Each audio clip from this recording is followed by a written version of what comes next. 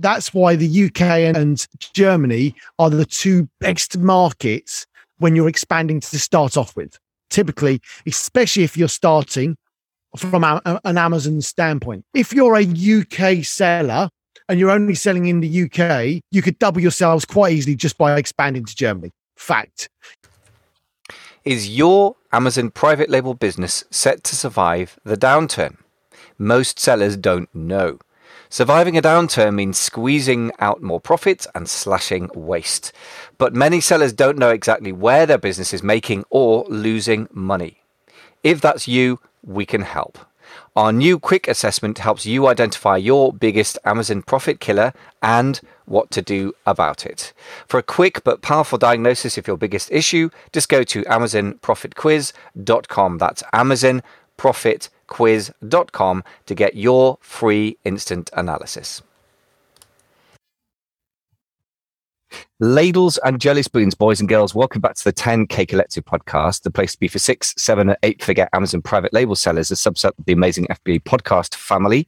We're closing in on 1 million downloads as I speak, so should be within the next 2 or 3 months. So somebody is out there listening. Hopefully that's going to be useful to you as well. Today we're going to be talking about global shipping, global selling with Andy Hooper of Global E-commerce Expert. Spots the clue in the name. We are going to be talking specifically about why you should sell in Europe and why it's not as scary as you think. Andy, welcome to the show. Thanks so much for coming on. No worries. Thank you very much for having me. It's great to be here. Yeah, good to talk to you. I love the energy. A fellow Brit, I can tell from the accent. Where are you based in the world, Andy? So I'm Southampton, which is an hour south of London. And for all those people who are States-based, we're just 5 minutes away from Mayflower Park, which is where your founding fathers left and your containers come into when they arrive here in the UK, coming into FBA or the likes. And we're just up the road from it. So it's a very historical part of the world if you're based in the States. Absolutely. Yeah. I think you've got a bit of competition with Portsmouth down the road for the Mayflower claims, haven't you? But yeah, certainly a major British port. Titanic's another reference you probably keep more quiet about. So anyway, Europe, here we are. We are based in the UK and you are literally over the water from Europe. And yet, of course, it's not always as straightforward as it seems. So let's, with a sort of slight US bias hat on, but I think a lot of what we have to say will be true for a lot of UK sellers. I know quite a few in the 10K Collective Mastermind. We had a meeting.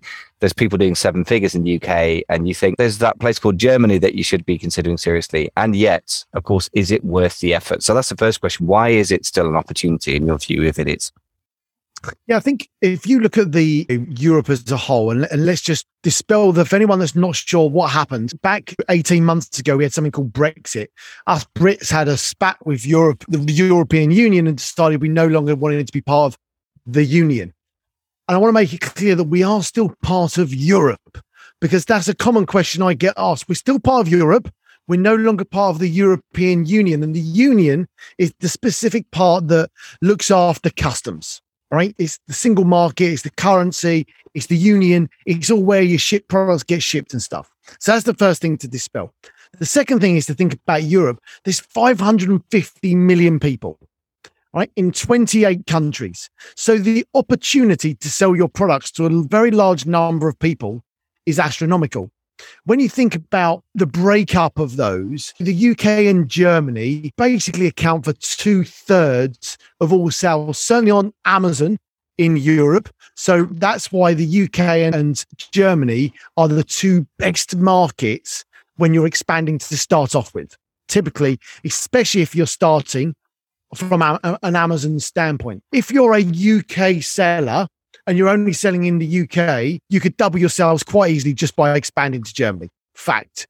You could triple your sales if you expand to the whole of Europe, because typically from an Amazon point of view, 1/3 of your sales comes from the UK, 1/3 from Germany, and 1/3 from the other countries. It varies per seller and everyone will have a slightly different opinion on it, but I'm talking broad stroke. If you're in the US, expanding into Europe, you get 550 million people to expand to. Like, it's just easy. Yeah, I'm certainly with you on that. Now, the thing that I used to beg Amazon sellers who are based in the UK, because as it happens, I've lived in Germany, I speak fairly fluent German, so I'm not so fazed by the language and the culture difference. And I sort of basically begged them to expand into Europe. However, as you say, Brexit, I like the fact you put it as a spat. Let's hope it ends up being that. Historically, it's a bit more of a sort of divorce proceedings from my seat so far.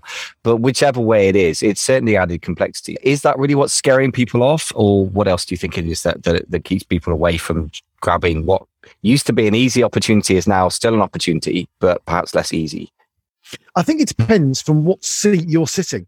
So if we think that you're already based outside of Europe, in the States, Asia, wherever you might be, expanding into Europe was relatively straightforward because everything you needed expanding and going into the UK is the same you need going into Germany. The processes and the systems are all the same. From the outside view, it's all the same. From a seat of, I'm sat in the UK, we want to expand to Germany, everything was really simple. I just sent stuff to Germany. It all went through. I didn't have problems with customs. It just happened. Now what you've got to do is everything that people that are based in the States or Asia had to do with customs, indirect representations, and a whole load of jargon we're probably not going to dive too deep on. But it's a whole load of red tape that you didn't have before that you now have. And typically what happens when you go through a new process, a divorce proceedings, whatever you want to call it, there's a whole load of changes that not everybody understands very clearly.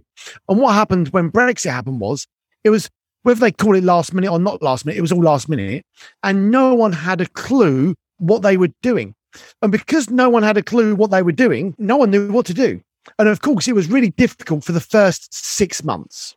This first 6 months were really tricky for everyone, even for us, where we were used to shipping people from outside Europe in, because the rules actually, although they were still the same, had changed. They actually made them. They realized that some of the rules that were in place, they weren't doing.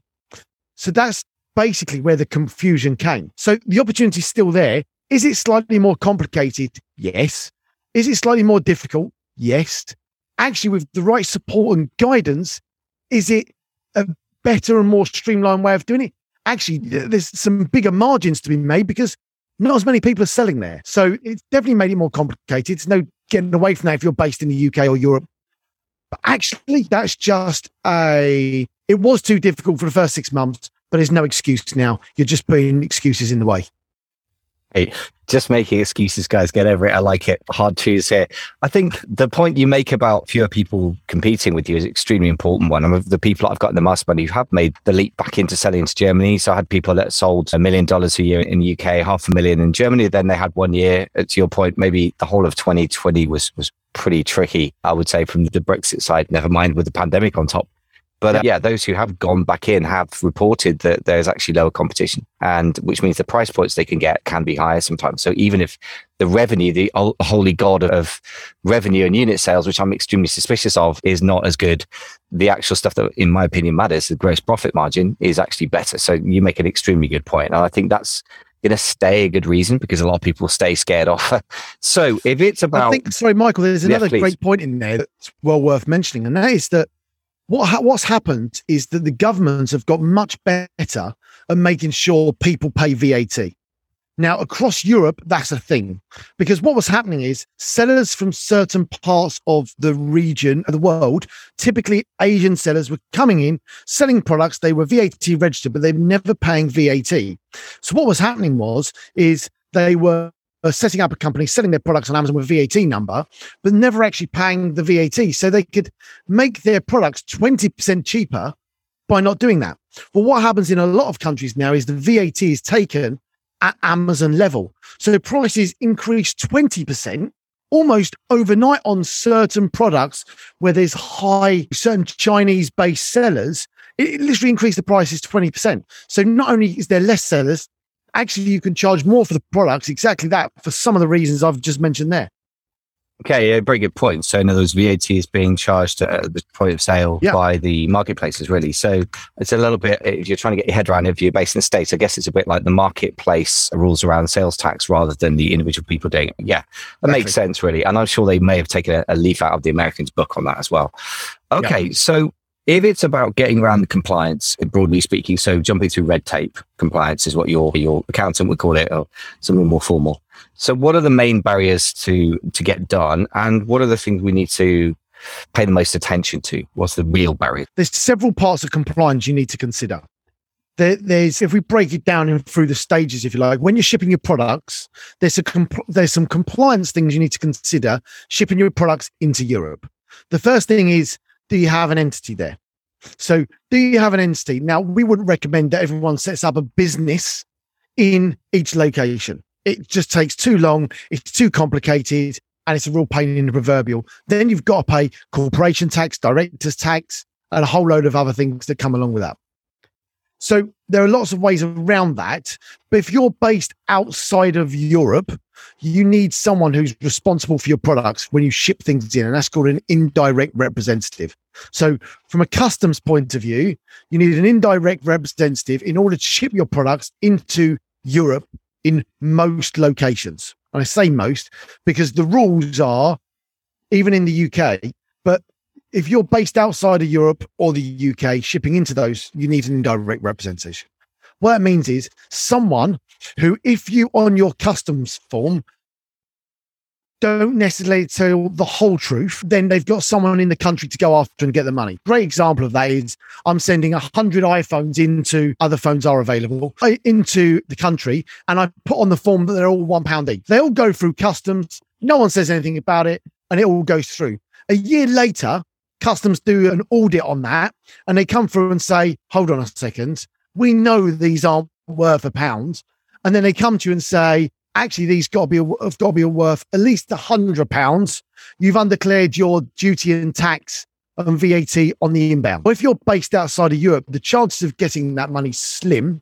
Therefore, they come after me for that money instead. So that's what the indirect representative there is. They're there as the representative of the company, the importer, and for the government, if you like, to make sure the money is right going through the border. So that's the first thing on a customs point of view. Great. Yeah, let's keep going with the customs, because I think that is probably the biggest barrier that I've seen. Yeah. So when you're shipping stuff across, the customs piece is really important. Now, there's different ways you can do it, and there's different places to send your goods.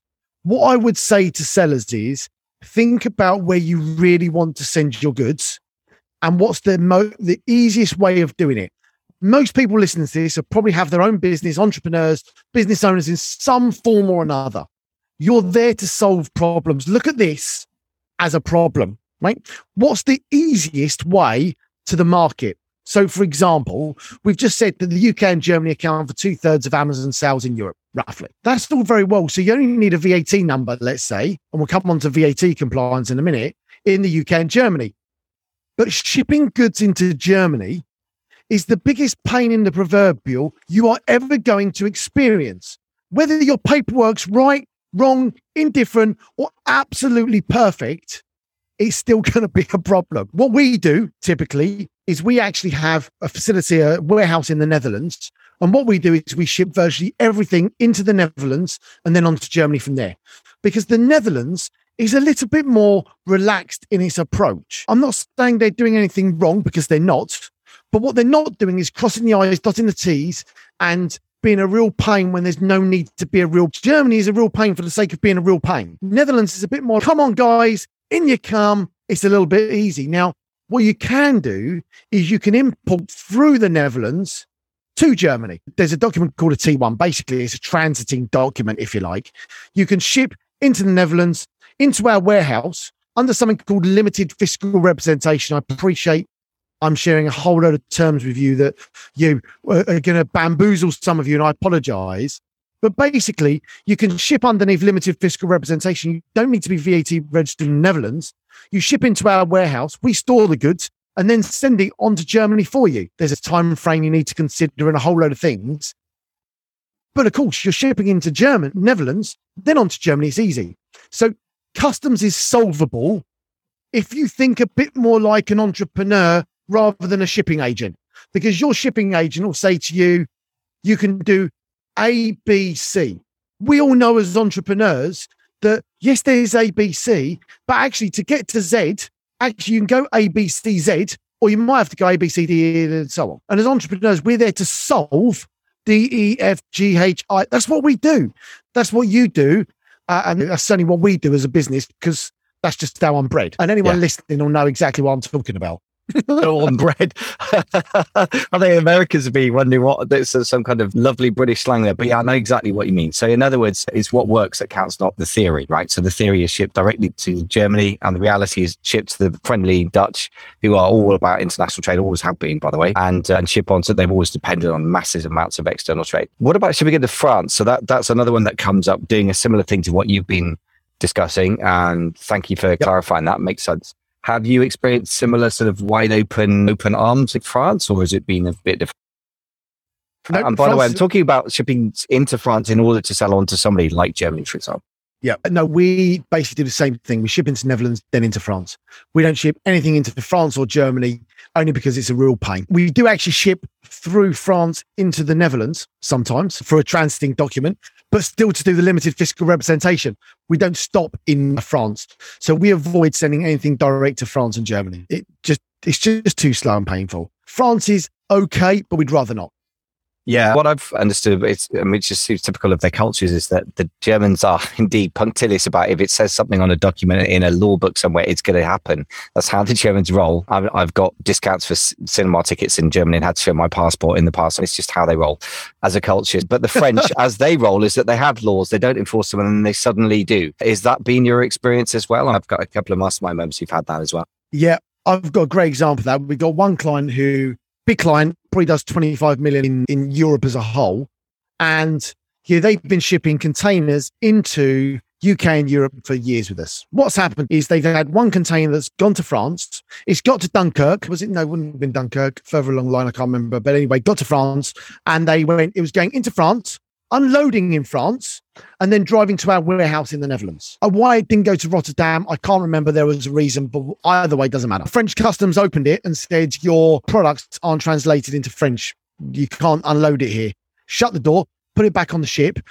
And we had to put it back on the ship, take it around to Rotterdam, which is, it's 50 miles up the coast, but obviously it's 2 countries along for those, and then unload it again there. Obviously, significant cost to the client. The goods were coming in. They weren't stopping there. The documents all said going to the Netherlands. This client has products made in every language, so it can be sold. They're a vendor client, Amazon vendor client, so it can be sold in all the countries in the right language. So it wasn't they don't have the product in French, where most of us are probably thinking, my products aren't translated in French. But they do actually have it, just not on that container. Yeah, because that wasn't how they understood the system to work. Yeah. Okay. It's a very, very alarming, but extremely good example of a slightly more major version of what I've heard from my clients of shipping into France, where it's absolutely fine for many 8 shipments and then suddenly isn't. So thank you for the warning. And that's very good, specific stuff. And again, it goes to show that I guess that entrepreneurs are willing to go and bash their shins against the things a few times, but you'd rather not. So I guess it's better to have somebody like yourself that has done it before. I guess that brings us naturally to a point. We will talk more about some other compliance, but while we're on the subject, what services do you offer? It does sound like you do help people avoid unnecessary learning curves if they want to focus on developing products, brands, sellable businesses. So yes, we successfully expand e-commerce brands into Europe. That's what we do. Over the years, we've already talked about problems. Over the years, we originally started doing VAT. That was our original core, so I was an Amazon seller, and then we saw this problem where what was happening is that sellers from outside Europe in December 2016 all of a sudden had to be VAT registered in order to sell. They actually had to upload their VAT number. Working with an accountant, we managed to solve that problem and start working with Amazon sellers to expand into Europe and provide a VAT number. That was the first thing. Then we had a warehouse. Then we did product compliance. Then we did label compliance. Then we did basically every hurdle that's thrown in your way to sell, we're solving because we want to make it frictionless and smooth. And when you're expanding to a new continent or a new market, what you don't want is 20 service providers doing different things for you. You just want to make it as simple and clear and as easy as possible.